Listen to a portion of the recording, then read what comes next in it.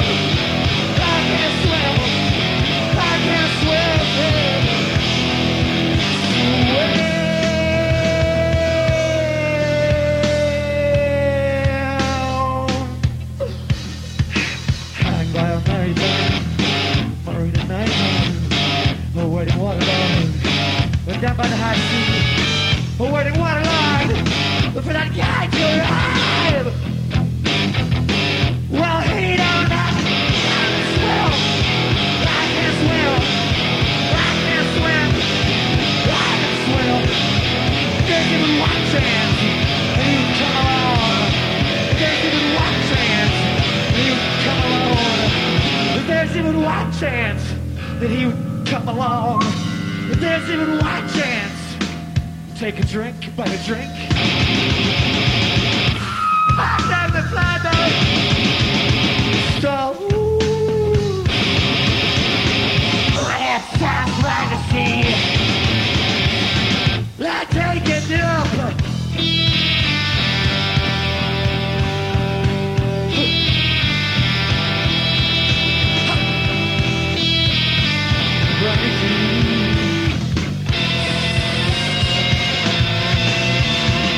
Hang by my time, submarine night time, waiting waterlogged, but down by the high sea, waiting waterlogged, but I got to ride.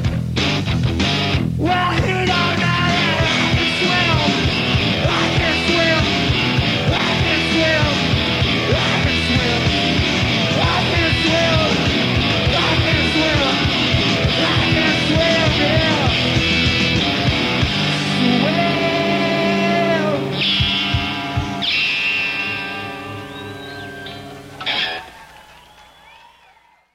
Watford Pedro Show.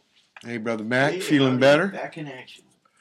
Yeah, you Way had more it. better than before. Yeah, Brother Mac had the flu for how many? 8, 9, 10? Good solid week. Puking? No puking much, but just Fever? dead. Fever and pain. Man, Pain. totally. Well, like a hurt. little Laid womb out, child sleeping, yeah. position? Yeah. Yeah, sleeping Cradle. constantly. Damn. Well, It's over. I'm glad, but you're better now, huh? Great. And in fact, what was your comeback present? Man, oh man, You I saw got The that Who? great surprise Monday night. I got off work, took a little siesta, phone rang, didn't answer it. When I got up, I checked the message. Hey, you want to go see The Who? It's like, what Who? I said, I didn't know The who two. was- Yeah, I didn't know who was happening. It's like, yeah, Quadrophenia, they're here in town. So that's where I was Monday night. That was fucking great. Man, oh man. What pad? At the Honda Center. Never been there before. Where's that, Down at the downtown? Angel Stadium, right next door. Orange County. Yeah. Yeah. Wow. Tomorrow night they're at Staples. Okay. So if you missed them, check them out. They ain't calling farewell tour anymore. We did that for about But 30 But years. that's the real tomorrow night. This isn't airing today, right? Look, we got our guest Yeah. He Sorry, spoke. I interrupted. before he got his intro. Yeah, Before he got his this will be up by tonight. It'll be up Oh, it tonight. will. Yeah. Yeah, yeah. Okay. Yeah. Ladies and gentlemen, it's our pleasure, me and Brother Matt, to have aboard Peter Show, Mr. David Yao. Hi, Welcome. thanks a lot for having me. I'm Great to have honored. And we played for you, starting off the show Up Against the Wall by John Coltrane. Then we had Contactmic with Sawako and Seasick, something live from the Jesus Lizard at the big day out in Auckland, 1995, where I was playing for Porno for Pyros, Yeah, and I got to play Scrabble with you and drink that was some a beans. blast. That was great. Awesome. We played like a Wonderful soccer trip. stadium, right? It was a soccer Yeah. stadium, Yeah, and out in the grass, and I think it had rained the day before. There was a lot of mud. I think it had been raining for like 3 days. Okay. And I got a little tiny story about that particular show. Okay. As I was out on top of the crowd, with a long mic cord and stuff, and at the time I was married, and my wedding ring got plucked off. Donated. Not intentionally, I don't think, but I looked back at the guys on stage. I was giving them the terminal sort of like stop sign, and they stopped, and I said, "Hey, Showbiz talk for like yeah, cut the it hand out. across the throat." Shut up." And I said, "Hey, my wedding ring came off," and I thought, it's absolutely impossible with whatever. There's 20, 30,000 people there with a foot of mud, and moments later, this kid goes, "I've got it!" Wow. And it was the biggest roar from the crowd we got that day. Wow. It was really, Yeah, it was Cat found it. miraculous. Man, needle in a haystack. Yeah, that was cool. Wow. Yeah, we had a good time. I was wearing a dress for Perry. I remember. It was my first time there. Was that your first time there, or had you already been? That was my second time. Second time. You're going to be with one of your porno pals this week, huh? Friday with Perk and Peter Yeah. and Brother Wayne Kramer. Wow. We're going to make them do Stooges. Cool. We did it once before. Wait, Wayne was playing with the porno? No, this Friday's a gig in Santa Monica. What's it called? Central? Or the Yeah. Social? Yes. Something social. It used to be called 14 Yeah. Below. And we did this once before last year. But this time with Peter DiStefano. Mm. last time was just a trio, and we did all Stooges. Brother Wayne Kramer doing Stooges. I think first time he ever tried doing them songs in his life. He did okay, his own version, you know. Careful through It wasn't the hatch Ronnie. this time. Yeah, that's right. Coming through the hatch, they got a lame ass back hatch here, and made no step for like a foot. And so I came through, and my arm caught that jam in the door and dislocated the elbow, and Yeah, that was a turned ugly purple color. and used. That was a bad one. Watch your step. Oh, that hurt. Oh, that was a lot of pain. He died. So that's what we're going to do. But that tour, that was the first time I worked for another man. I was born for Pirates. I've done it 3 times. After that was Jay Mascis and Fog, and now for Stooges. Now April's 10 years. Has it been that long? Longer than I was a Minute yeah. Man or anything. Wow. You can believe it. Side mouse. And we're going back there. It'll be my 4th time with them there. But it isn't the big day off. Right. It's called, it's like blues festivals and things. With Beast of Bourbon, though, they were at one of the big day outs we did. You guys were so great at that festival. But I want to get into your... Pants. I want to get into your music journey, story of your musical journey. We'll play some music here, and we'll get to that, okay?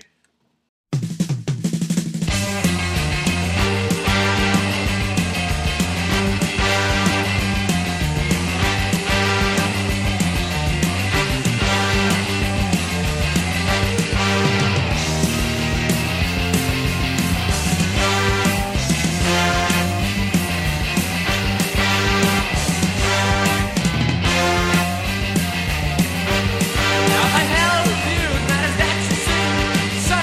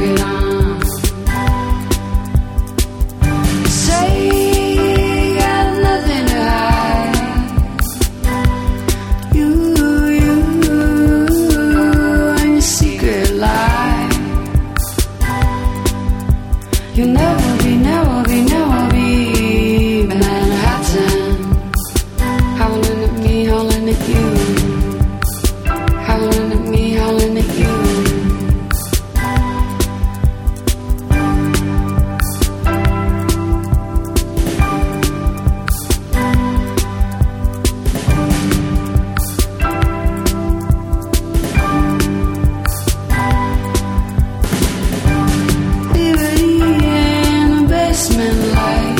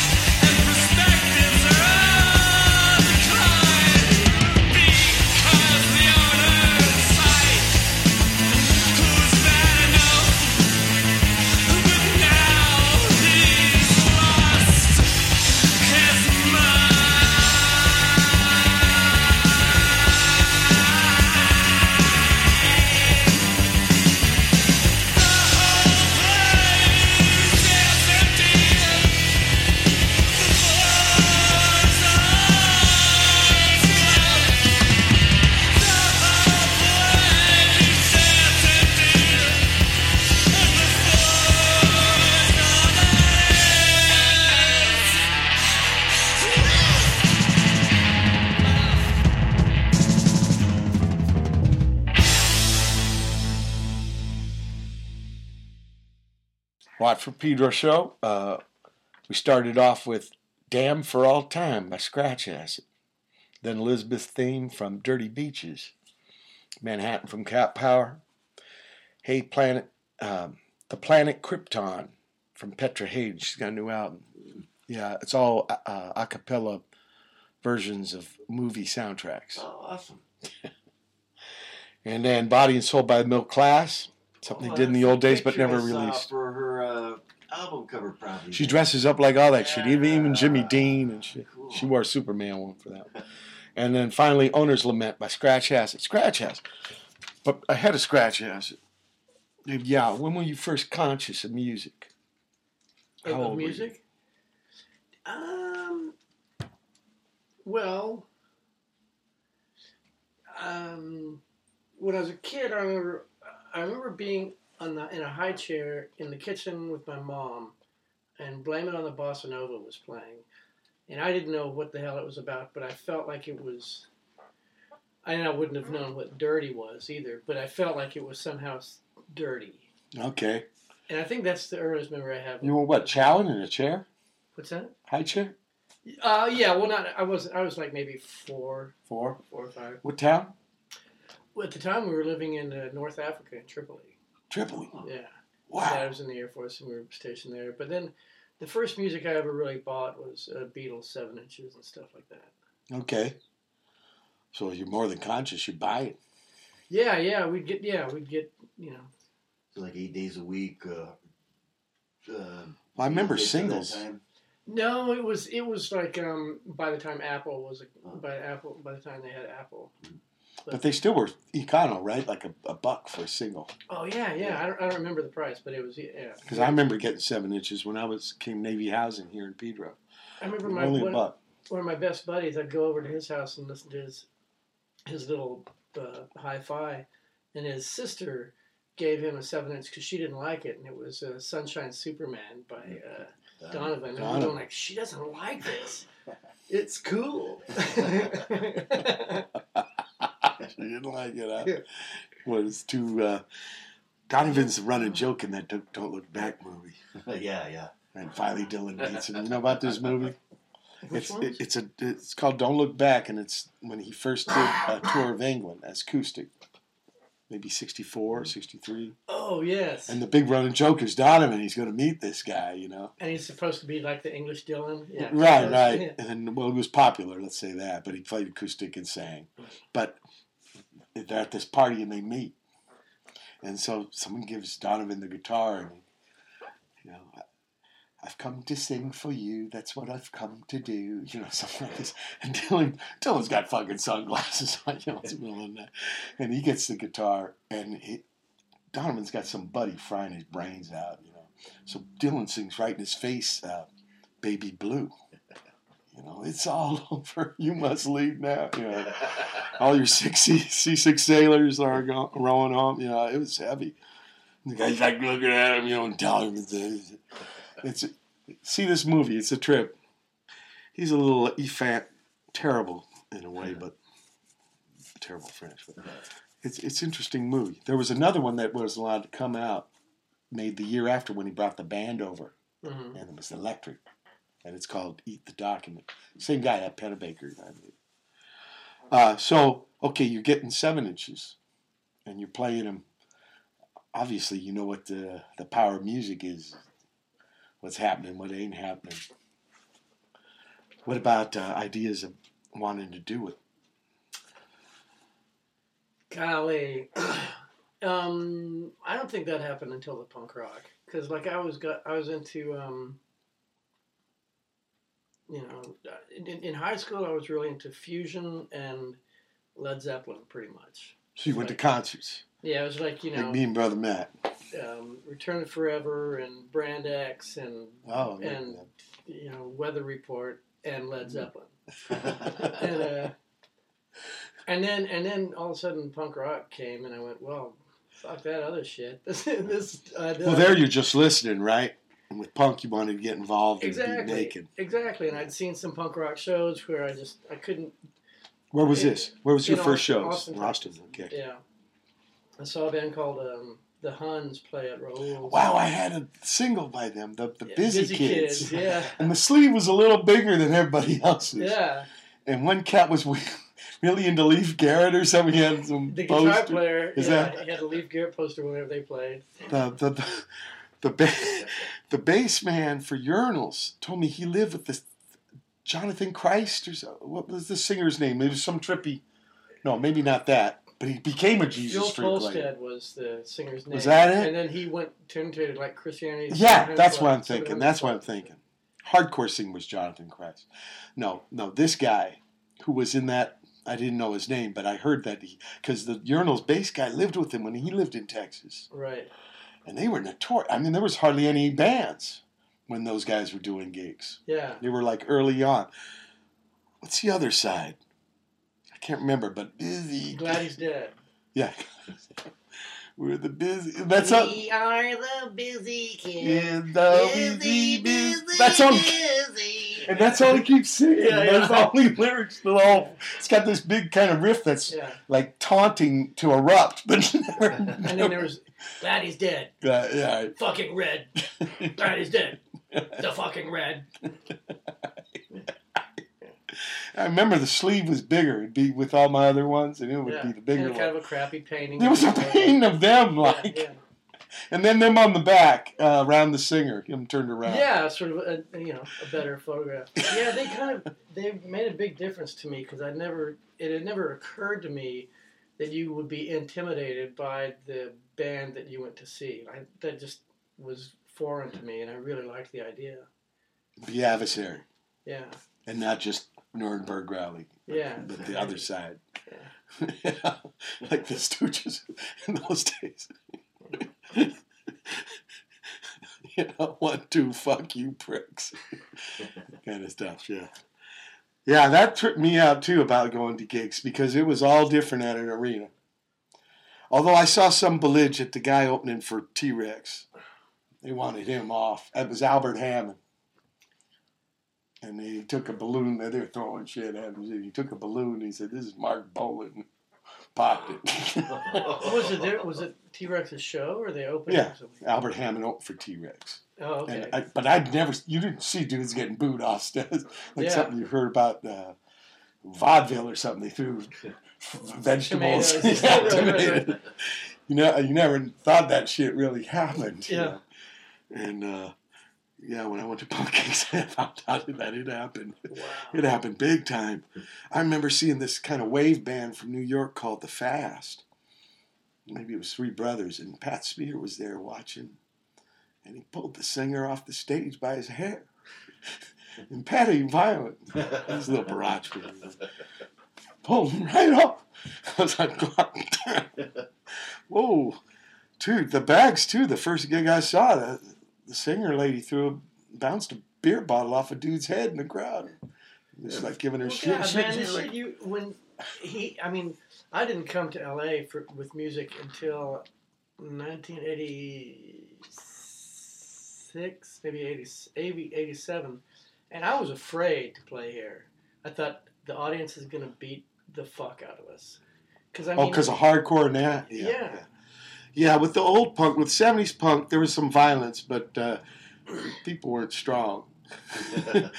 It was sort of like when we were teenagers, before punk and keggers and shit, and people ate a lot of red, so the fights were always in slow motion. Ouch! Hey, man. Look, we're going to play a little more music and get back to this.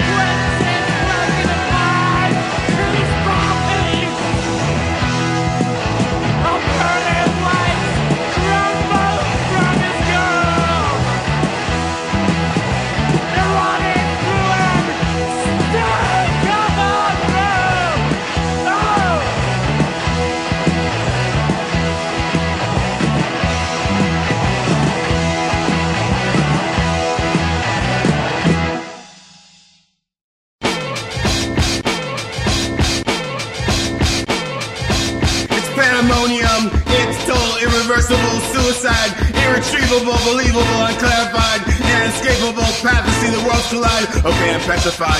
And it shows like a TV screen, it glows. No one dares, but everyone knows. So what's the line, stay on your toes. So it goes, and I'm hesitant. I know a time bomb should take precedence. Every ATM has the evidence, and every touchscreen password and preference. There's malevolence. Blazing sword, blazing shield, burn the house and burn the schools. Broken glass, broken door, broken heart and change the rules. Lock your door, light a flare, do what it is you need to do. Because wars, blazing disciples are on the move. If you see me disappear, then you better run and hide. I'm the last one right before you, so they have you in their sights. Watch your back, watch your step. You don't believe me, watch the news. Because wars, blazing disciples are on the move. Wars, blazing disciples are on the move. Wars, blazing disciples are on the move. Wars, blazing disciples are on the move. Wars, blazing disciples are on the move. Wars, blazing disciples are on the move. Wars, blazing disciples are on the move.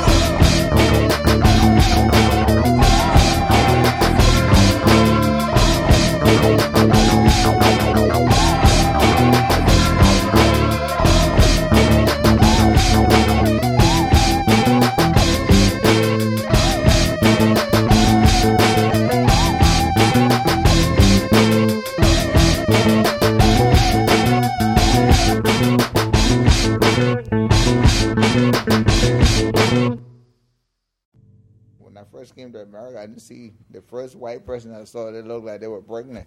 The goddamn payphone, he was rolling instead of walking. I'm like, son of a bitch. Isn't this a bitch? I'm like, wow, this is the secret that the American been hiding from everybody else. They got pregnant men in America. You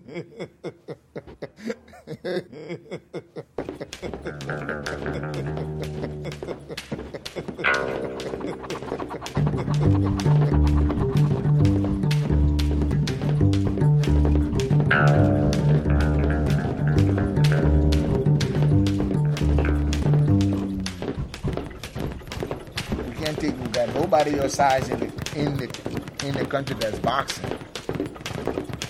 You put me on a scale, see, you're not even 112 pounds.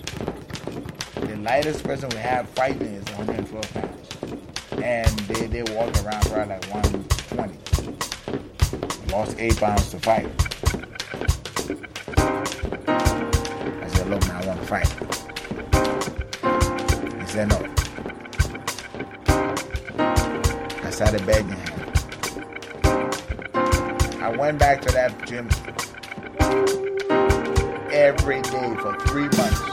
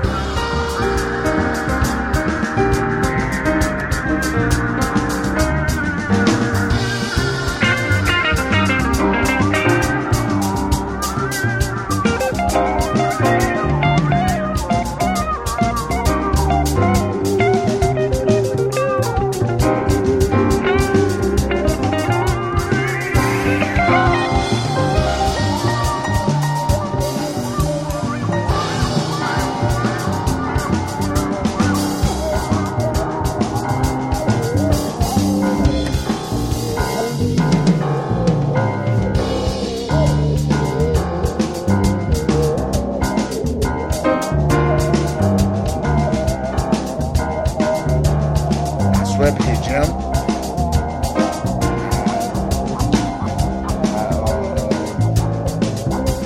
Pack his gloves and everything. Clean up after him, after the boys got through training.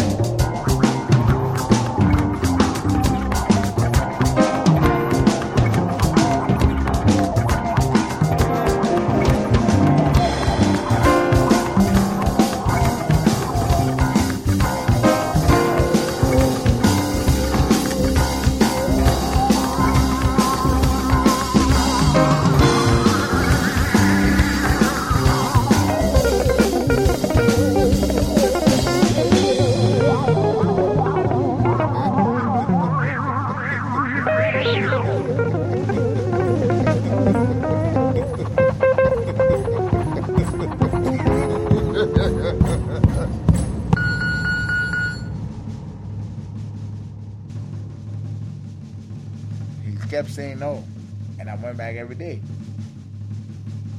And every time I go and I was sitting in the corner and watch. Everything he teaches them, I go home and practice. It took me one night, from 7 p.m. to 2 a.m. to learn how to skip rope, like the guys in the gym.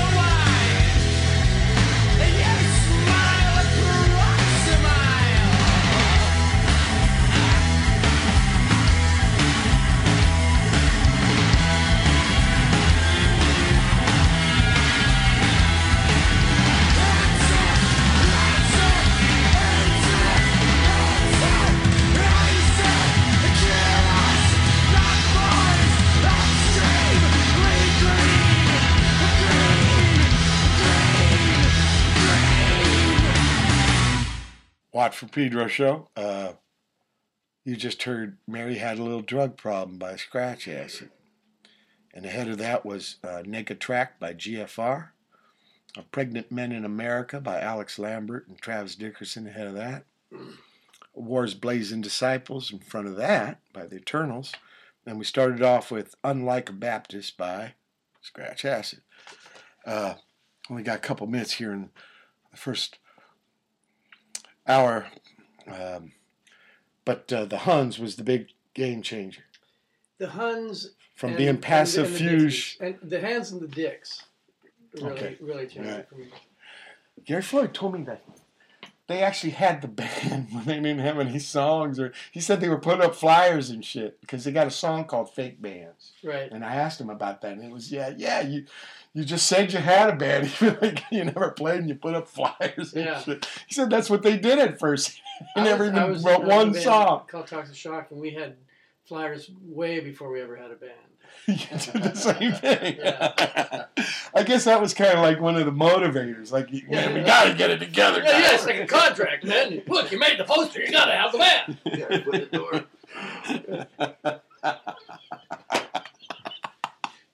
But he was bad. But I got that record, Live at Rebels. And it's them on half and Big Boys on the other half. Yeah.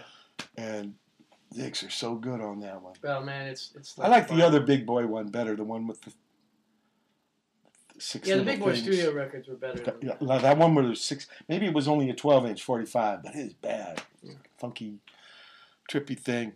And anyway, I think to be a Texas punk band in those days was balls out, way more balls out than to be a SoCal one. Really? That's interesting. I mean, we had trouble with the police and stuff, but I can imagine over there, just the culture thing. It was bad here, but I can imagine there. Well, in Austin, it wasn't so bad because Austin is pretty much the only town in Texas that's forward thinking, and there'd been hippies there forever and stuff. I don't know. Houston, I wouldn't have wanted to be, really bad what's going on down there. And Dallas, the Pistols actually played.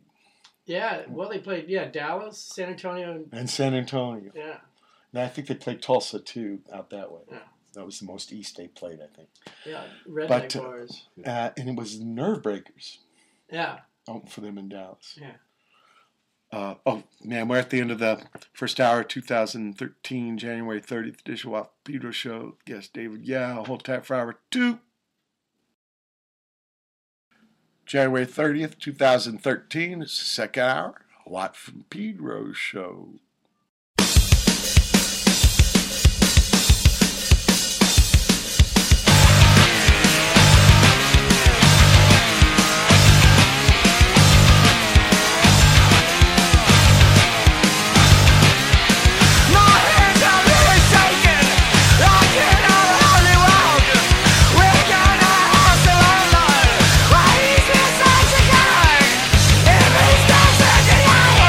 We'll know it all.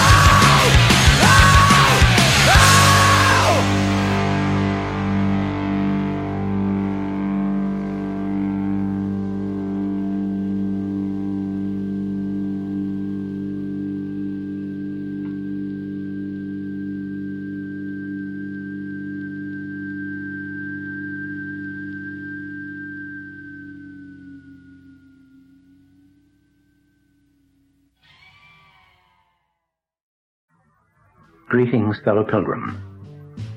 The recording provides serenity and enhanced coping skills and thousands of beneficial affirmations. Just turn down the volume control so that the whisper subliminal becomes inaudible. The messages will then pass to the control levels of mind unhindered, and the sense of relief and enhanced health and well-being becomes your daily living reality. It will stay with you. It will grow.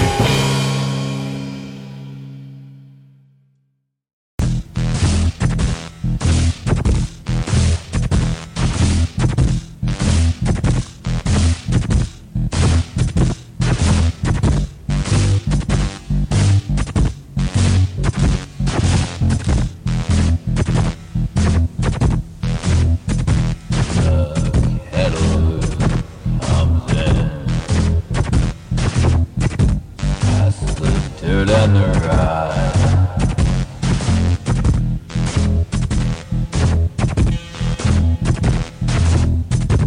When they tear at your flesh, are you gonna cry? Are you gonna cry?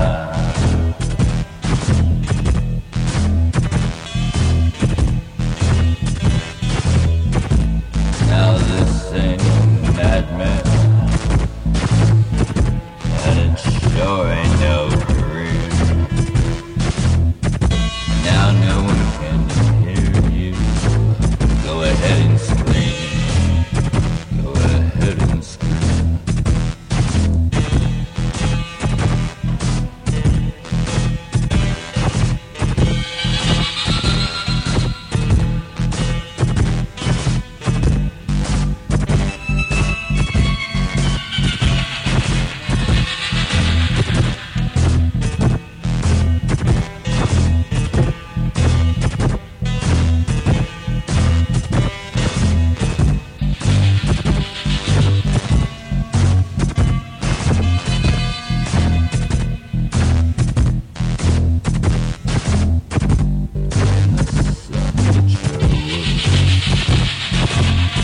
We beg God for mercy and peace.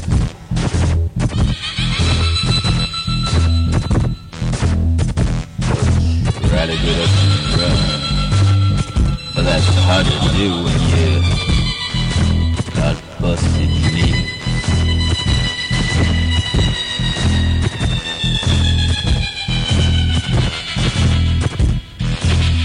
You can try.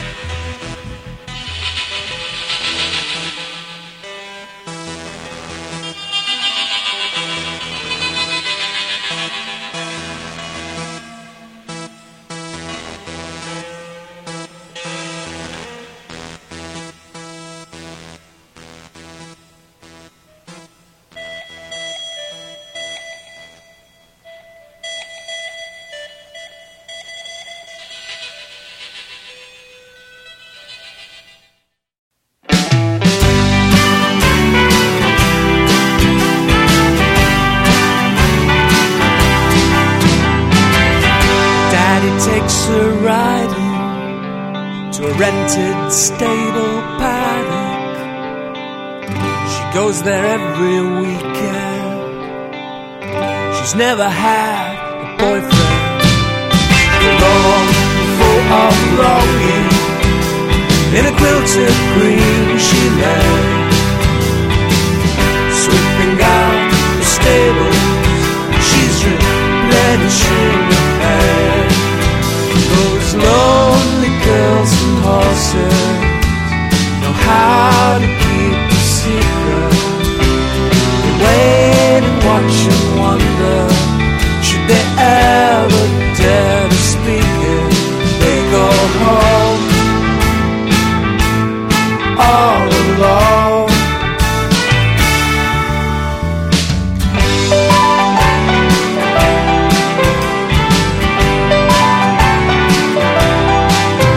Rebecca goes to private school. She's from the nearby village. She wants to be a model, hey. She's scared of eating, no way. She really hates her brother because he spiked her soup with maggots. He left home a while ago to teach English as a foreign language. Those lonely girls and horses know how to keep a secret. They wait and watch and wonder, should they ever dare to speak it. They go home all alone. They go home all alone. Her mother says, you're not like me. When I was your age, I swore I was the bee's knees. Always cheerful, bright and gay, with a smile on my face every day. Smoking in the hayloft, dreaming of a boy Daddy won't approve of, Mommy might enjoy. Beautiful and distant eyes, riding across the fields of twilight. See you down the meadows all around. See you in another life. Lonely girls and horses, I had my chance, I blew it. Years ago I never told you so, but I loved you and I think that you knew it. Going home all alone. They go home all alone. Lonely girls and horses. Lonely girls and horses. Lonely girls and horses. Lonely girls and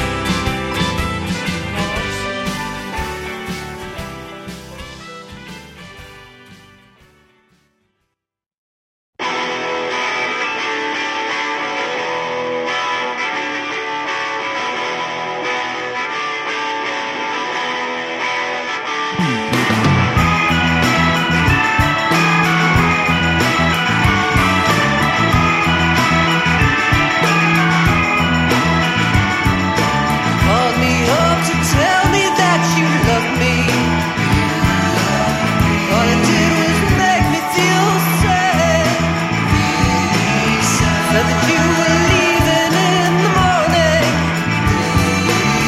and that I could think his I've been had.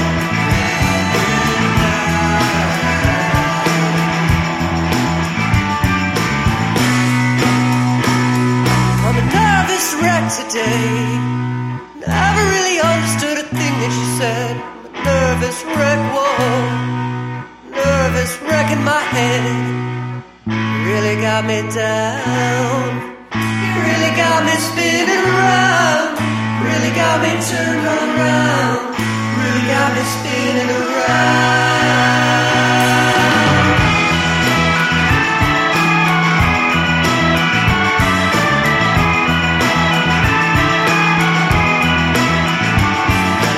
I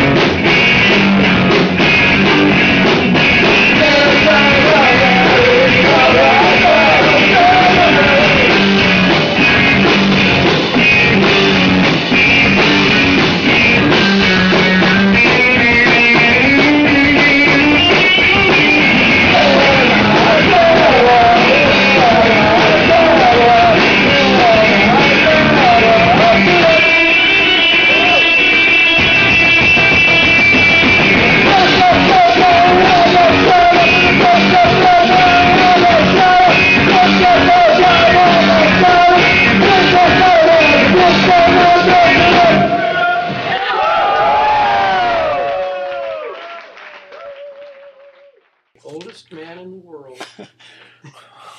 Watt from Pedro Show. Start off the second hour with Thumbscrews from the Jesus Lizard. Self-help tapes after that from Deep in the Woods 66. Then we heard Runaway by Seasick. There's a band called that from the Bay Area. Oh. And When the Kettle Comes In, Dave Pression. Lonely Girls and Horses by the Parlour Flames. Nervous Wreck by Miss Melvis. She lives in Austin. And in fact, Scott Krause, a Perubu drummer, just had me play on 2 songs that he did with her. And then Sleepwalk and the Fear song Camarillo by Kui. Oh, cool. And Yeah, we'll get to that because that's down the road. So you see the Huns, you see the Dicks. You want to get in on it. Yeah. I had a friend who had this SG copy bass. It was a K bass. My first bass Yeah. was a K SG cop. Nice. Or EB. They called them EBs. But yeah, The guitars were SGs. right. But yeah, I think it was $40, and I got an amp with the speaker that was blown out and everything. But yeah, and I played bass in my first punk rock band. And what was that? When was that? Was that Toxic Shock? That was Toxic Shock. Yeah. Tom Watson had a band called Toxic Shock. Yeah, we were before. Okay, sorry, Or at Tom. least we made the posters before. You had the flyers up. Yeah, we had the flyers up. We had the flyers up the day. The singer and I were at a restaurant, and we saw the newspaper when they first came up with the term Toxic Shock, and we said, "There's our band name." Oh, right. It was something from Cotex's. Ladies were getting sick. Leaving them in or something. Yeah. Well, I think they were advertised. You could leave them in. Yeah. I don't think it was lazing out. I thought it was like some kind of progress they made, some innovation. Yeah, let it marinate. It's not done yet. You'll know when it's ready. It'll tell you. And everybody else in the room. Yeah, everybody else. They'll tell you. Yeah, we had that little band, and we had two singers originally. That beautiful girl named Carla Epler and Steve Anderson was singing. We had two singers. Steve Anderson. Yeah. That's a trip because that was Tom Watson's singer. Also for Toxic Shock? Really? That's wild. Universe. Yeah, totally. They changed their name later to Slovenly. Okay. First Slovenly Peter and then Slovenly. Yeah. Steve Anderson was the singer. Wow. Doppelgangers. Yeah. But, yeah, I was, sort of a cross between Sex Pistols and Ramones kind of punk rock. Ah, okay. Did you guys record? With not very well played bass. I had a little triangular sticker I had on the tailpiece that indicated the E string, and that was the string I played. The big one. That was the one that sounded lowest. Yeah. Right. Wow. Did you use fingers or pick? I used a pick. It's all right. But I also had, I think, so. flat wound strings because it didn't hurt my Oldie. fingers so much. Old style. Yeah, they're like pipe. Yeah. No tack. Do you remember the first gig? Yes, I do. Was it Pan Shitter? That's your first gig ever, right? It was my first gig ever. It was at Duke's Royal Coach Inn, and our drummer for some reason or other couldn't be there, and so Pat Deason, who played drums for the Dicks, was going to sit in. And I remember sitting in the alley before the show, telling him like, "Okay, the first song goes like diddle diddle diddle diddle diddle diddle diddle diddle, and then the second song is like diddle diddle diddle diddle diddle diddle diddle diddle." You're the conductor. I think we played like 8 songs and had a fucking blast, man. We were frolicking. I remember we were frolicking afterwards. It was one of the funnest times of my life. Did you guys get to record? Oh, we did record. And I think there's these weird, there's a vinyl out available somewhere. How many, was it one session? One session with a guy named Dan Dryden at Earth and Sky Studios in Austin. And I think we borrowed the Dicks equipment to record. Yeah. And, Bucks.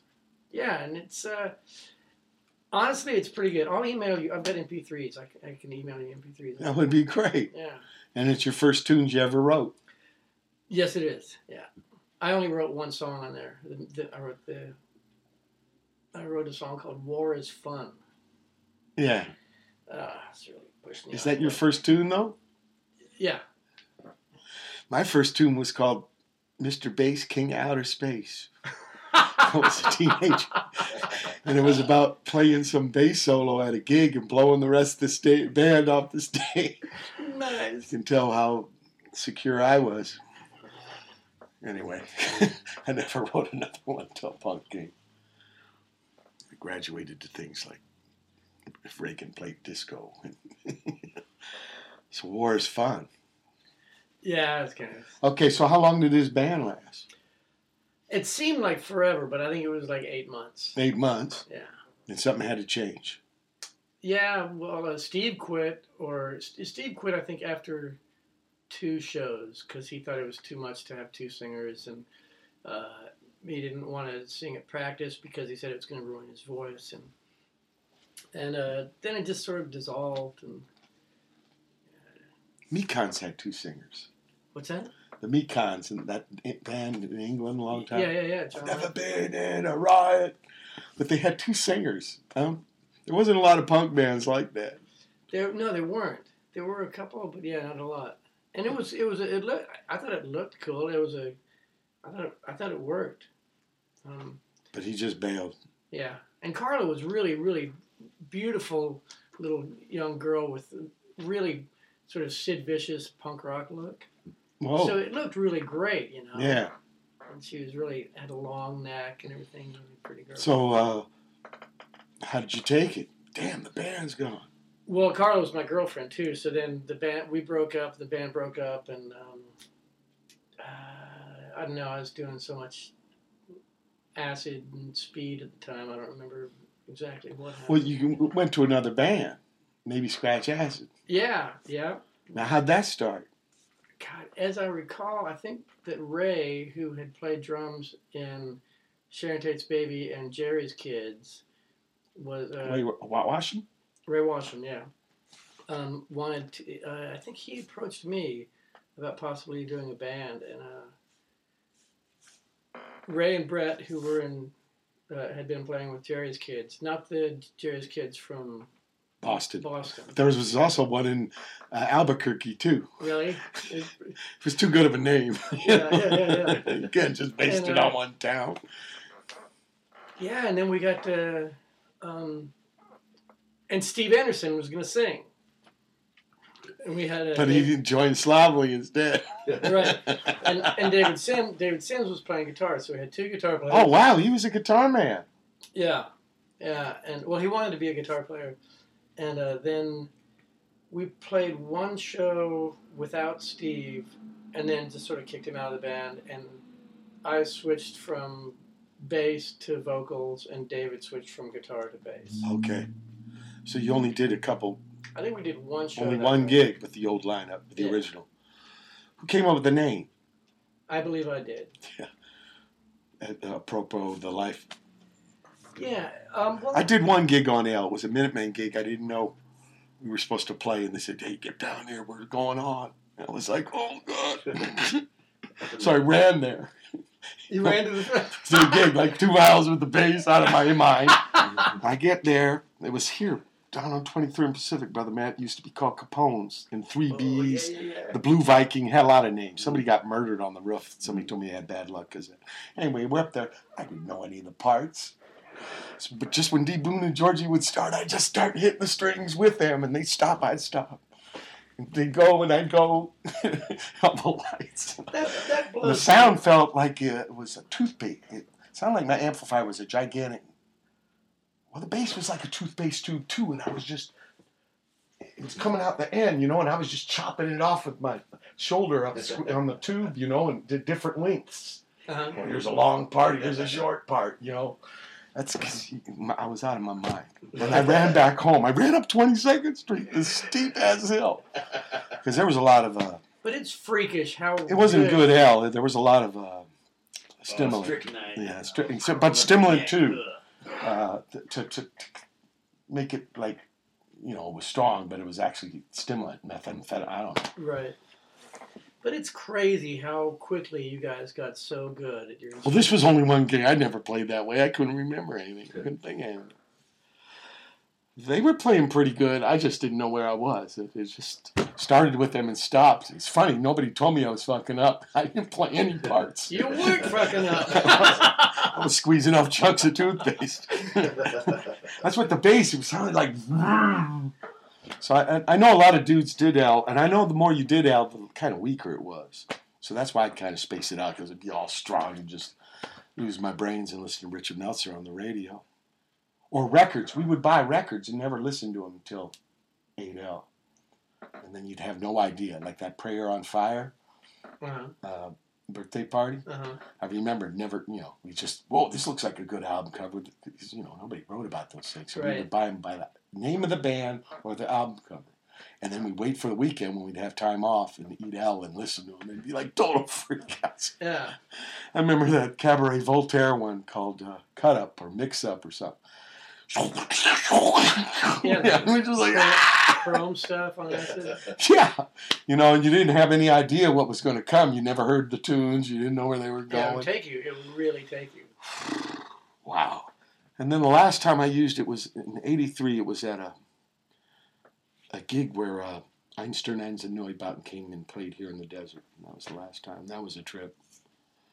And I never ate it again. It took too long. It took too much time. Yeah. Last 10 hours, then your mind would be like wrung out for another. Yeah, sure. So I never did again. But I'm glad I did it. So Scratch has it. We played some songs here on the show, so I know you guys recorded. You did tours. I mean, that's your first full-on band, really. Yeah. How would you sum it up? How did we sum it up? How would you? Golly, no regrets. It was so much fun. I remember we went to Europe in the winter of '86. And that blew my mind. I couldn't believe. I mean, there was, you'd been there, right? With Flag, and Black Flag had been there, and Sonic Youth, and we went in '83, but not a whole lot of U.S. bands. Yeah, you're right. And not a lot I think that when we went, the only ones before us was Kennedy's. Right, but that freaked me out. I couldn't believe that. It was such an honor to go play in Europe. That was our first time there. That's how we got to see. Was playing in a band, playing in the Minutemen. But it was a trip, and half of it was West Germany. What's that? Half of it was West Germany, right? Yeah, and people don't know that in the old days. When the wall was still up, and I think of my passport as a real. That particular passport as a real you got DVRs. treasure. It's like a trophy almost because of. I mean, it's got extra pages added, and stuff from East DDR. Germany. I had them stamps. They were 2-color. They were fancy. Yeah, very cool. But people don't realize, like, half that West Germany was getting a lot of money from the U.S. And when you toured a Europe tour, half of it would be there. Yeah. Yeah. So we saw a lot of there. But so Scratch Acid for you was like, the opening of the music trip. Yeah. And you said it was scary coming playing here in SoCal, huh? It was, although we played at Fender's in Long Beach. Yeah, Long Beach. Yeah, I remember we were going to be opening for Peter Murphy, and then we got here, and we were. Is that the Bauhaus singer? Yeah, and I thought, okay, that's cool. And then when we got here, we found out there's some other band playing between us and them, and it was a band called Jane's Addiction. I was going like, what the fuck is this shit? Why do we have to play first? Who's this? And, then Jane's Addiction played and stuff. And he had a band before that called Psycom. Psycom? Minutemen played with. Yeah. They were synthesizers. Yeah, and then I think we played the Whiskey, and then went up to San Francisco, played the I-Beam and stuff. So that was your first time out west? Yeah, first and only. Well, for Scratch Acid. Yeah. Wow. Was that a trip? It was. Because in Austin, you probably had this whole idea of what the West Coast is like. Well, I was just afraid that they were all going to beat us up. It was going to be thug. Yeah, I figured we'd start the set and then they'd just beat us up.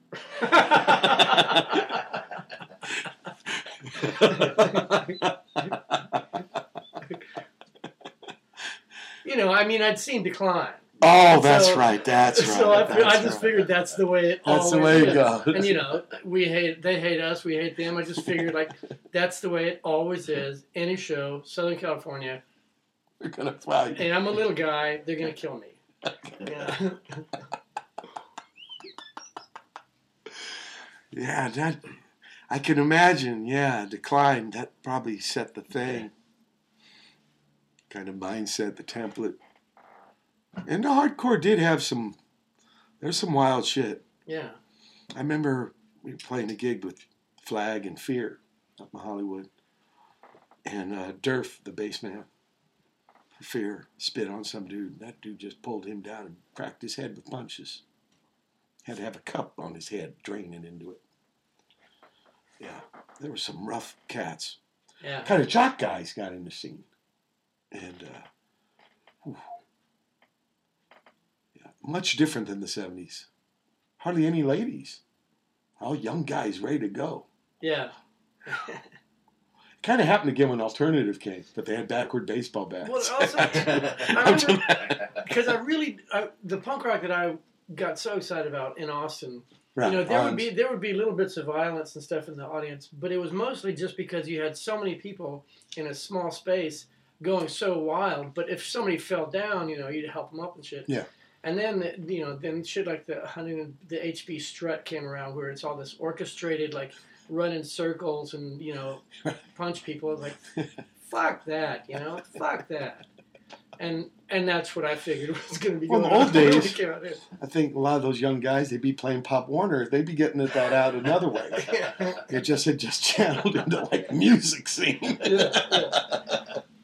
It was ridiculous, and it went over to other stuff too, because you know, where you could wear long hair like Slayer and stuff. Yeah.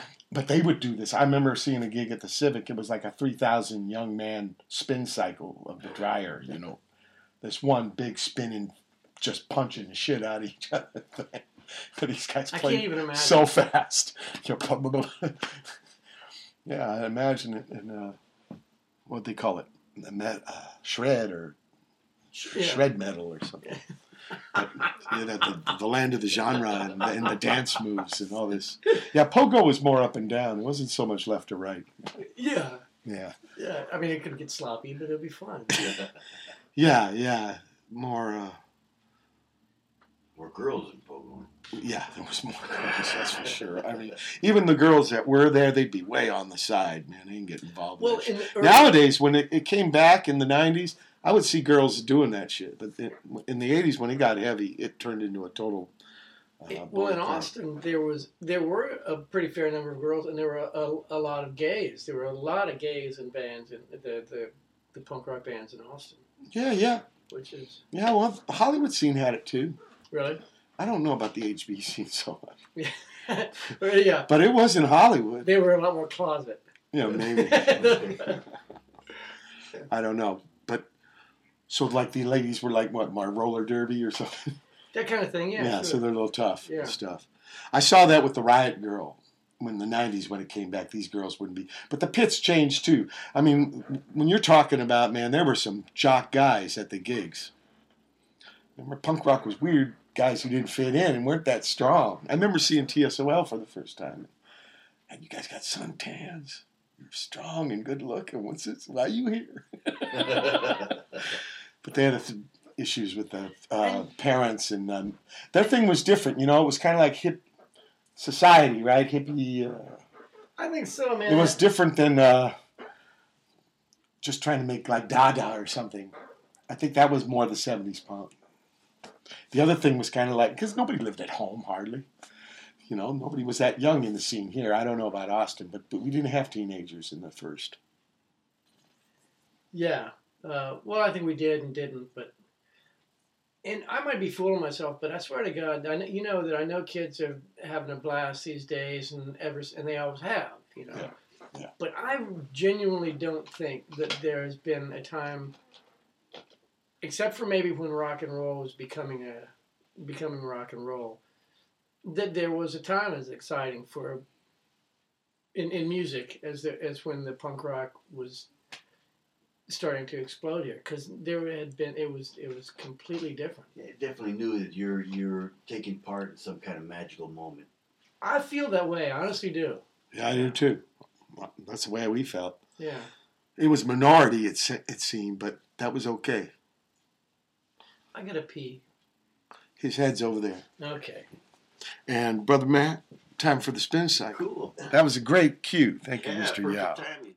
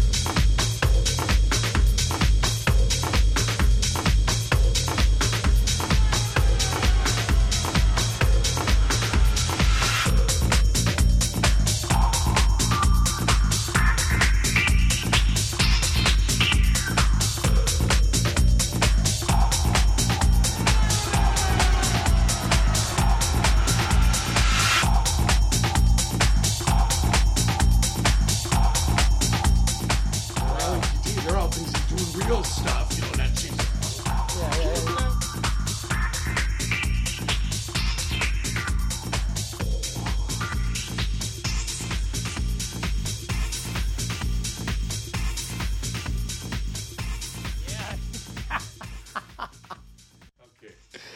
From Pedro, Brother Matt, thanks so much for your spin cycle. We've been talking here about the old days of David Yow here. Even though, how long you been a SoCal man now? Just over 10 years. 10 years. But he doesn't know our old days. Wow. 10 years. I love Before it here, that, man. You were in Indiana, right? Yeah. I was sort of Chicago, and then I bought a house in Indiana. Part of Indiana that's close to Chicago. Yeah, 50 miles south of Chicago, yeah. Okay. God, you got a memory. Yeah. Yeah. Winners. What were we talking about? Huh?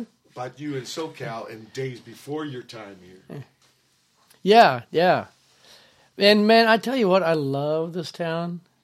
I think I'll probably be here till checkout time. Me too. I reckon. You know, I like visiting and stuff, but I like living. Yeah. Other pads. The bungee cord snaps me back. Poing. We're back.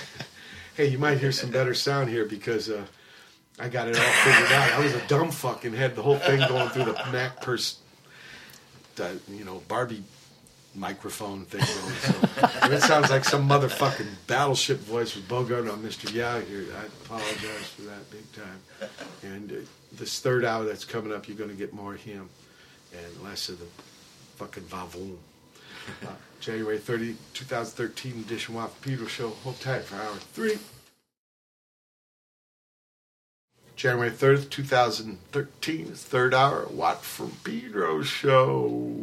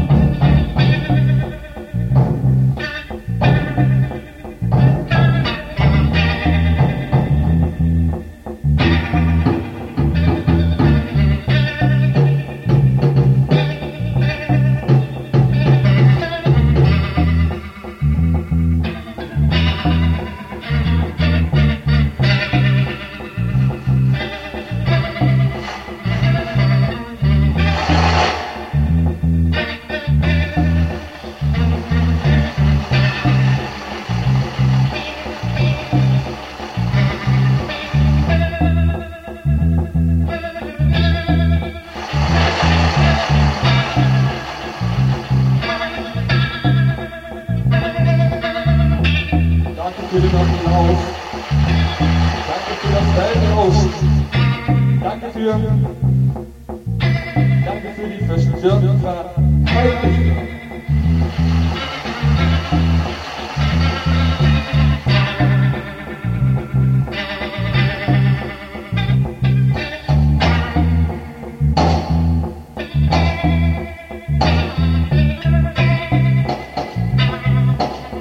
Für die Schüssler, die uns die Aussage geben, ein Menschenleben ist nichts wert. Ja, Kommissar, ich verstehe Ihre Meinung nicht.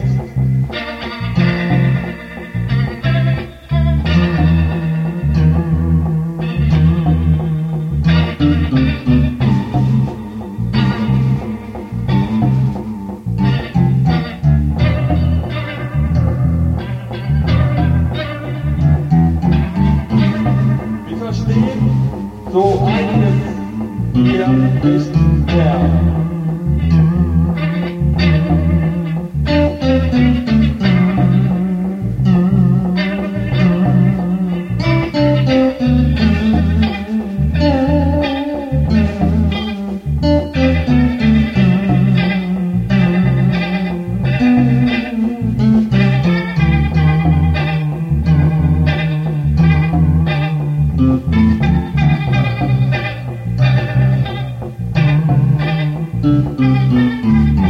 Wir verstehen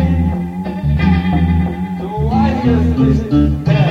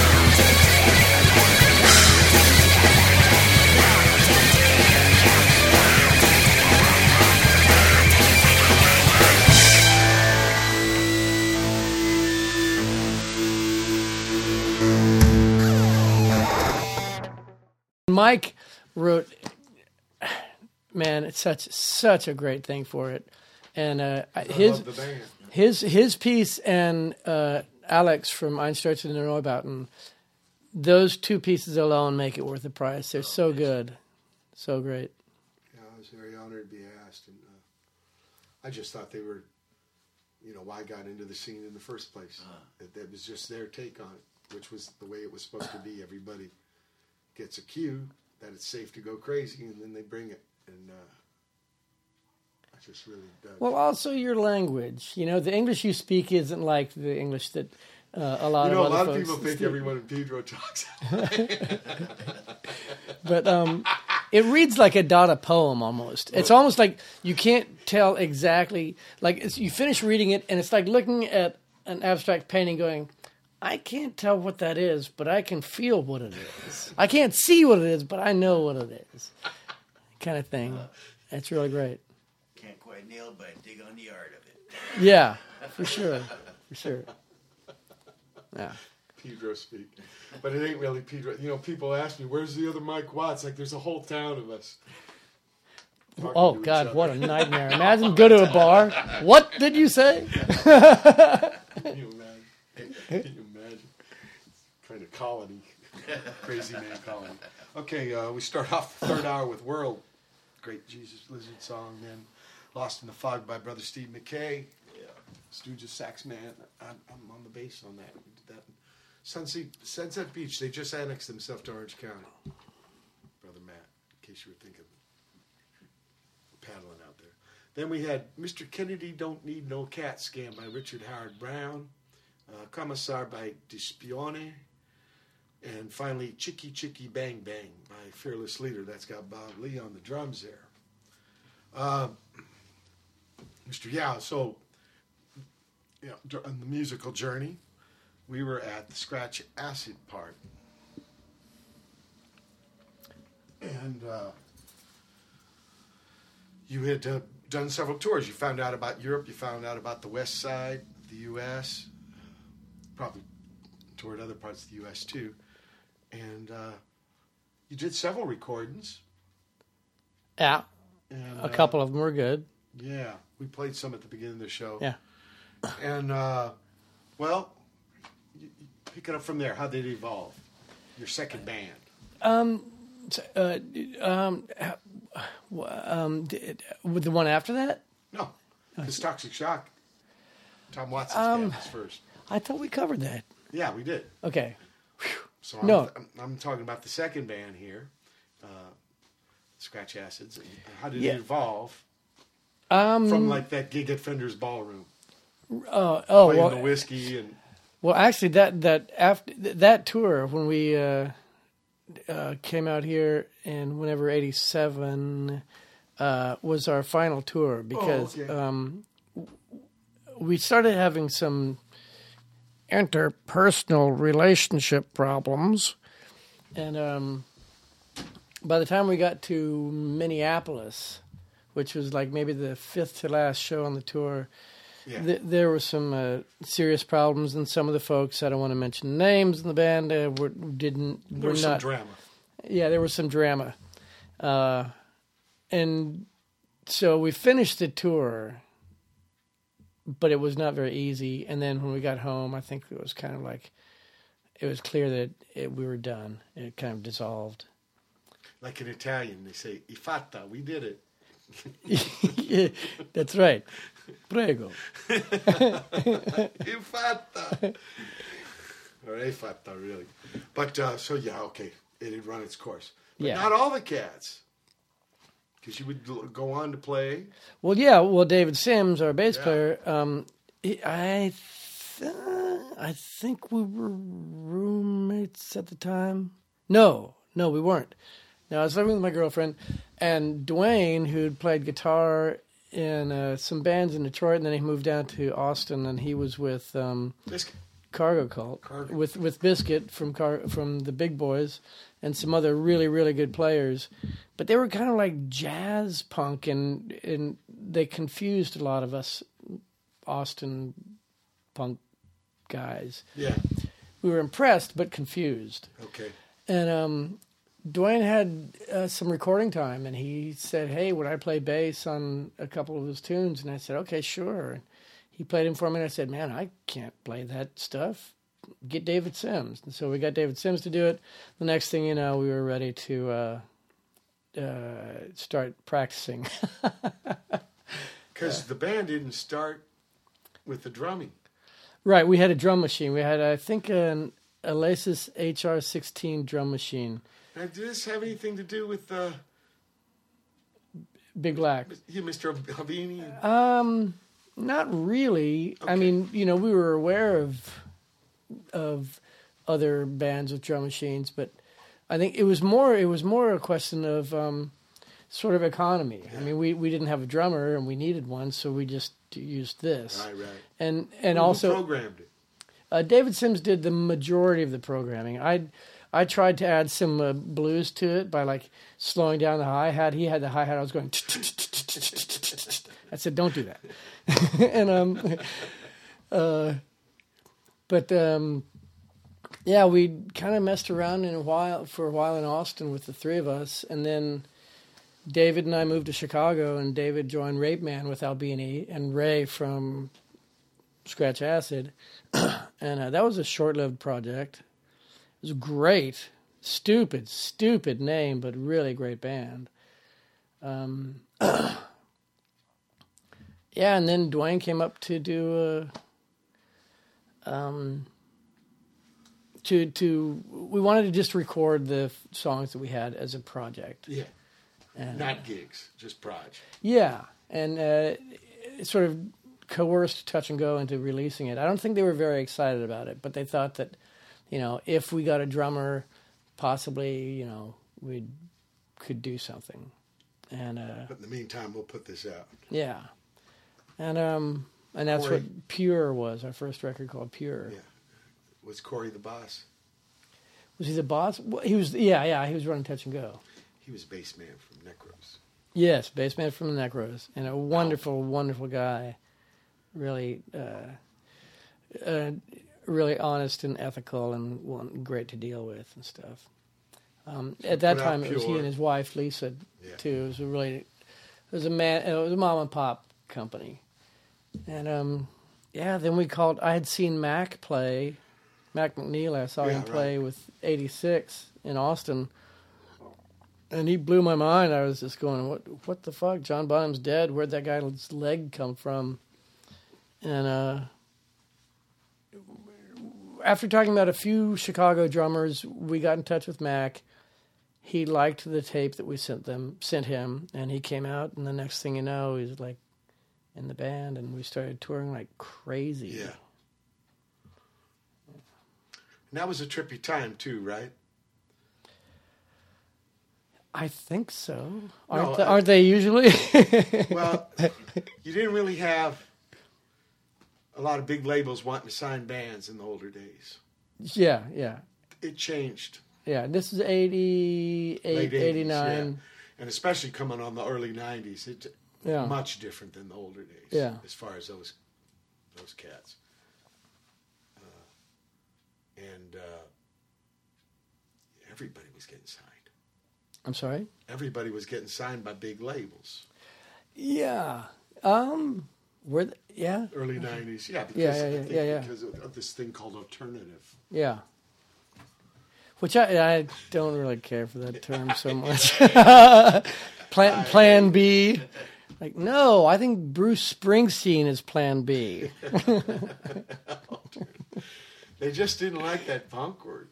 They're afraid of it. They always hated that word. That's what they meant by Green Day made things safe.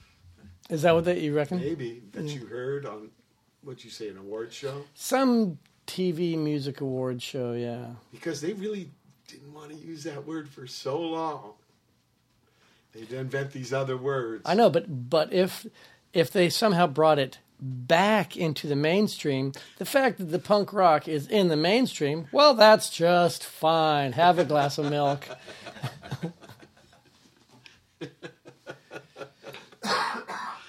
Oh, it's so funny. It's so funny. But so that's why I said it was kind of different. From the scene I was in, it was kind of different. Yeah. It was, I wouldn't say totally mersh or something, but it was different than those other days. And more people knew about gigs. More people were coming to gigs. They did. Well, bands like you and Black Flag and so many, even Scratch Acid and stuff had sort of kind of, flattened the grass out some to where people can get through. Yeah, right. And so Jesus Lizard, in a way, I mean, kind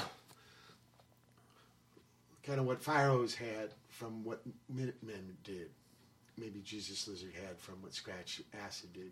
There was groundwork we laid out that we didn't really see as much in our time, but it kind of paved out a little bit more. For sure. And that's because, it got bigger, more people knew about it, people weren't as tripped out and afraid of it. But there still were the really funny, like, hillbilly kind of things. Oh, like, yeah. You've probably have you been to Tal's Art Bar, Tal's Dart Bar in Hattiesburg? Like Tal with cutoffs. And that was hilarious. We played there, and the stage was an L-shaped thing with a chintzy little railing that, a girl could break. And it broke before. As kids, and I remember they only had, I think, 3 mics, and so they gave one to me for vocals, then they had one for the snare, and then one, and the sound man couldn't make it, so they sent his cousin in, and he had a microphone sort of over the ride cymbal and the floor tom, about 2 feet above the floor tom, and I said to the guy, like, what's that microphone for? And he goes, that there's for the big floor tom drum. And I said, okay, cool. Why is it so high? And he goes, that way you pick up some of the cymbal. And, for those of you who don't know so much about miking techniques and stuff, you don't really want that much cymbal in your drum mic. And there was a trailer park next to it. There was a shooting at the thing the night we played. It got rowdy. Played Tal's a couple times. Yeah, there was still stuff like that. Yeah. Which really is entertaining. There was stuff like that in the old days, too. Oh, and I could tell you some stories. But, yeah, it did keep existing. But for, like, big towns and stuff, and you could tell there was kind of a change. Because you guys went on to another label, too. Yeah. Well, and about 9 years later, 8 or 9 years later, we went to Capitol And that was... I think we made the right decision in retrospect. It wasn't a popular decision. It was weird that, like, people who liked our band before then suddenly had a problem because we were putting records out on a different label. Yeah. I think that particularly that first record we put out on Capitol called "Shot." I think it's a pretty good record. It's a good shot. And we, I'm certainly not ashamed of it, but it was weird. We got a lot of flack for that. Yeah. Uh-oh. Yeah. The smallest fart. Anyway. It sounded like dropping a BB. Let's play that's the cue to play some more music. A rice grain on some paper.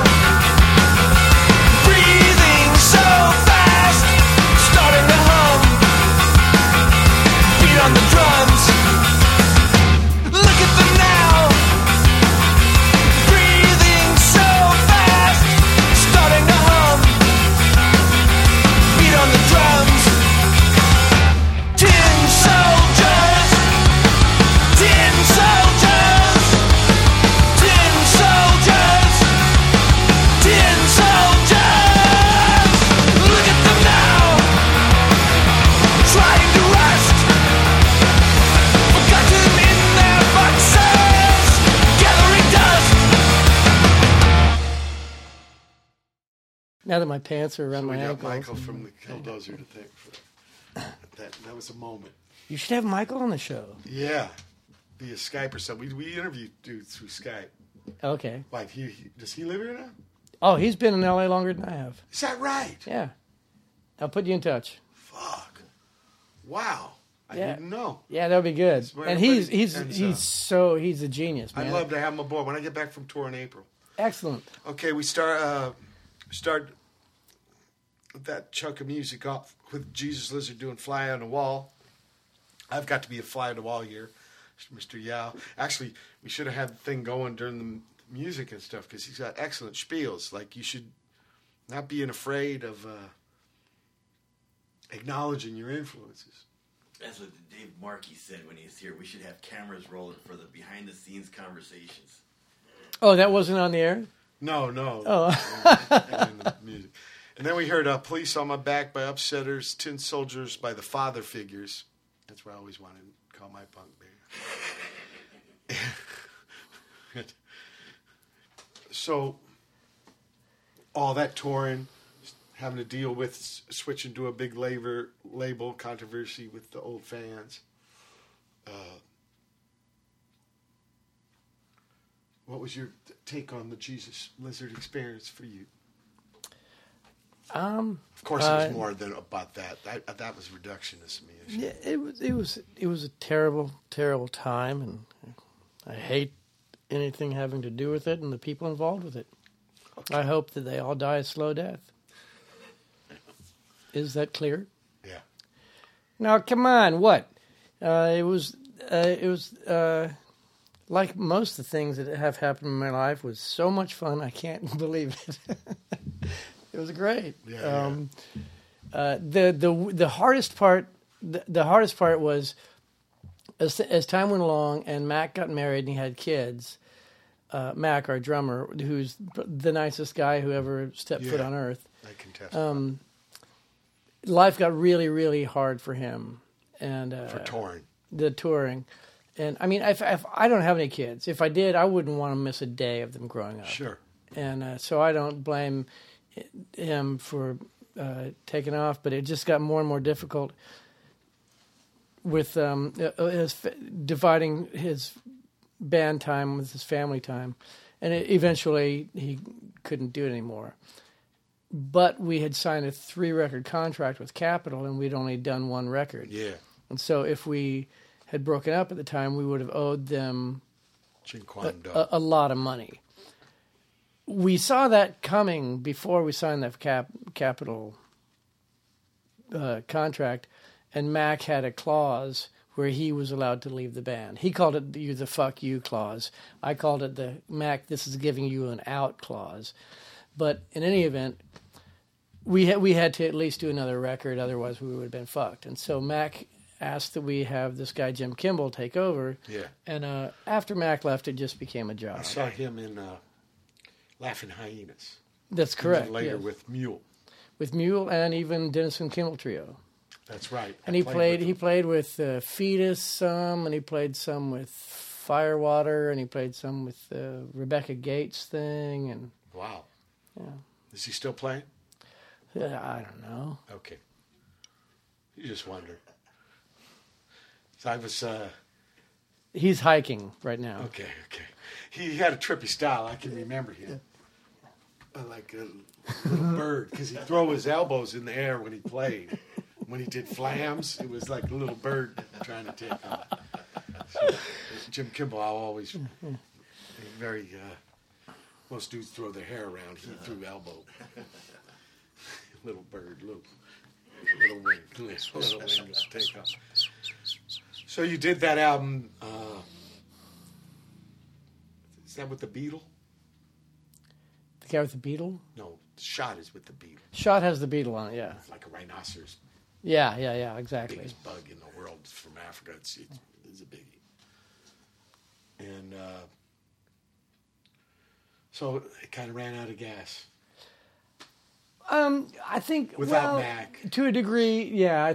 I do think we were kind of running out of gas. We did another record. We recorded by Andy Gill, who'd played with Gang of Four, and that was a blast to record because Andy had such cool ideas, and we ended up with I think a more textural record than we'd ever even thought of. I mean,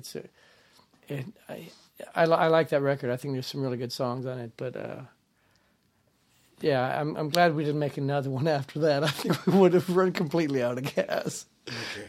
We would have just released a record with nothing on it. That would be cool. Yeah. I remember going over to Thurston's once and he had a record where they put it into the sleeve. This is tell you about a collector. Yeah, they put it in the sleeve before it was dry or cool. So it had stuck to the fucking paper. Who would get a record like this? You can't play it. Thirst. Oh. Goo. It was just goo. And after that, God, we're running out of time. But you had a thing called Quee with no bass. With no bass. Not only were you no longer playing it, you weren't going to even have one in the band. Yeah. Well, that was Matt Kronk and Paul Christensen, and a couple of guys from Minneapolis who had relocated to here. And they'd had the band for 6 years before I joined. Okay. Just the two of them. And then I kind of came along just to do a couple of songs with them and enjoyed it so much. And I had no intent at the time of joining a band. but I, hooked up with them, and it was a Because you blast. came to SoCal and started doing graphic. Yeah, I was doing photo retouching. Yeah. But you also got into art. I was at benefit, the Tohoku tsunami and that crap. Well, they did some benefits for it, and I saw one of your works at that benefit to get money up for those people that got hurt by that. Oh yeah, for the Art Against the Art from the Ashes people had organized that thing for yeah. Well, I went to art school. I'd been doing drawings and paintings forever, and that kind of came up more. Why didn't they come up on they're not on the Jesus Lizard albums? Well, it did a little bit. I mean, I laid most of those records out. David Sims did Pure, and he did Goat. I did all the other ones, and I did some paintings and some artwork for a few of like the 7 inches and like the Lash EP and stuff like that. But I was mostly focused on music, and then when I moved out here. Yeah. Several years ago, I had this guy at an art gallery said, "Hey, I heard you draw." And I said, "Uh-huh." And he said, "You want to have a show?" And I went, "Okay." He said, "Well, can you do like 30 pieces in 4 months?" And he said he wanted something big. And so I did a 6-foot by 8-foot painting, the biggest painting I've ever done. It was a blast, and did all this shit. And so I've kind of gotten back into that, and I do. Now I have a little website. This is going to sound gross. I have my little website called getfaced.net, and I brought bumper stickers for you. Get Faced. People, that's GETFACED.net. Yeah, and you send like a picture of you or your friend or your dog or whatever, and it's commissioning me to do a portrait, and I do sort of a fucked up a line drawing of the picture, colored in with photographic textures, essentially. Wow. Yeah. I might be sending my face in. I've done a couple. There's an album cover. I did. Dave Ketching, I'm sure. Yeah. I did one I'm really happy with of Dave, where he's got these sunglasses on, so you can't see his eyes, but he's holding a frying pan. That's why I put the 2 eyes in the frying pan. Eyes on. The yolks. The yolk's on you. So, but back to Quee a little bit. They had to kind of stop, right? The guitar man had a stroke. he got some serious drug problems, and it turned into kind of an asshole. And since then, I'm really happy to say, and it warms the very cockles of my heart, that he's back full steam, like clean and sober, and the nicest, most considerate guy. It's really, really beautiful. And so you are going to do Queen music?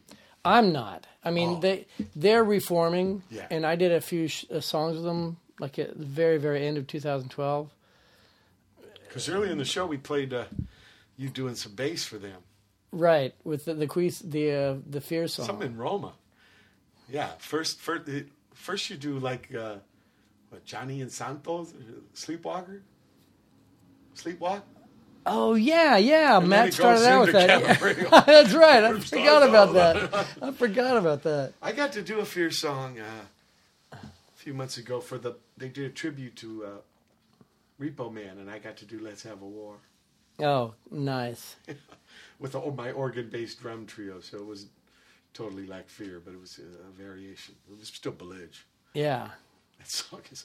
Fear was like punk rock Beethoven, man. It was intense. It's really actually kind of hard to play. Well, in musicians, that's crazy. Yeah, it's that first record, the Fear record, that's like to me. And that's the gigs too. It was funny too because people would say at the gigs this was the older Hollywood people, they're heavy metal, and it wasn't heavy metal to me.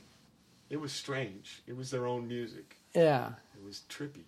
Yeah, they were just freaking out because the guitar player could really play, so he must be metal. But the rhythms, too, were really strange. Fucked up.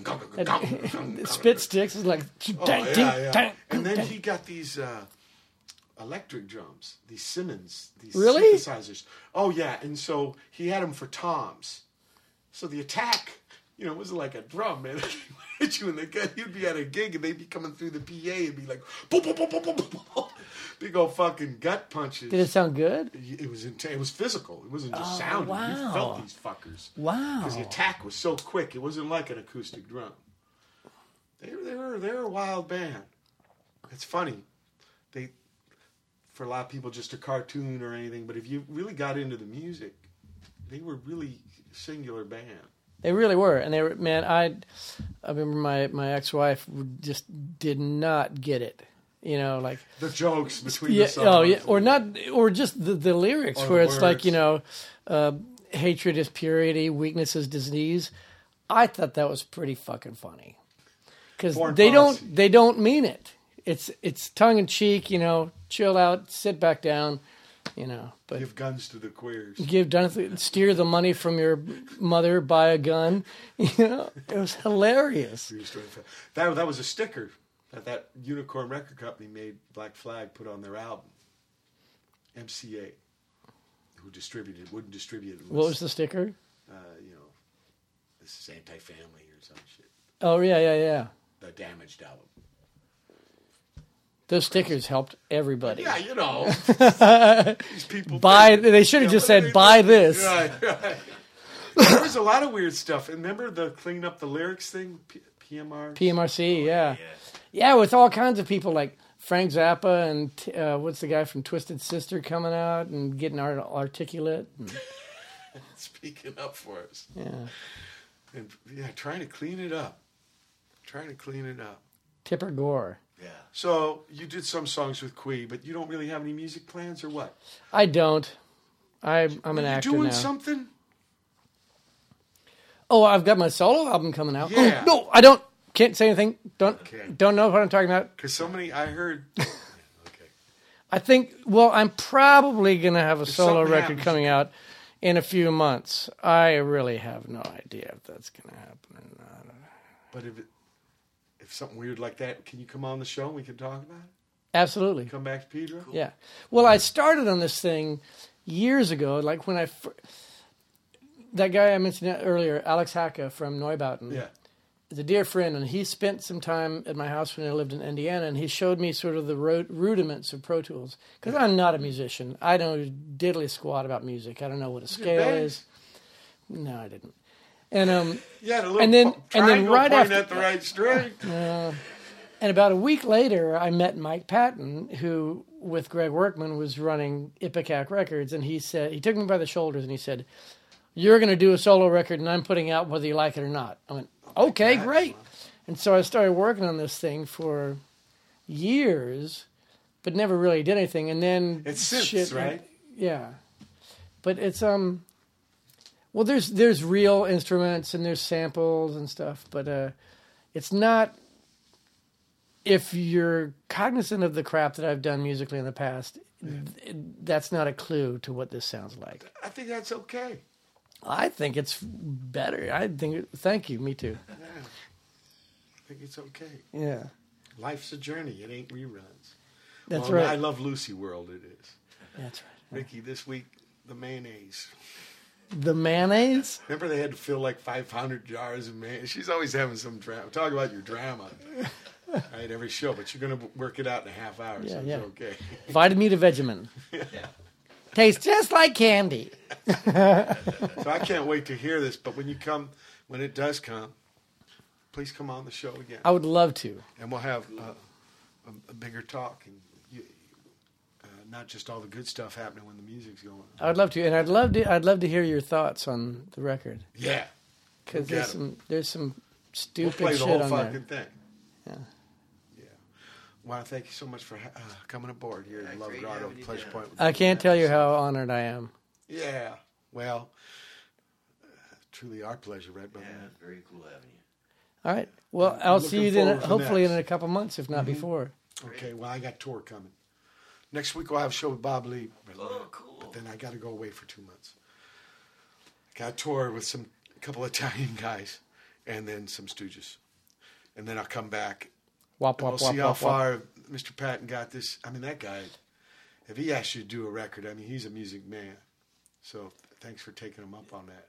Well, Ipecac is not putting it out. Don't worry about it being a long time ago, because you know what Orson Welles said? No wine before it's time. That's with the $2 screw-on. I remember that. Do you remember that? I think The it was, commercial, of course. What was it, Musan Brothers? Or Yeah. some Mogan David. Well, not. Might as well have been. Paul Musan. It was some guy.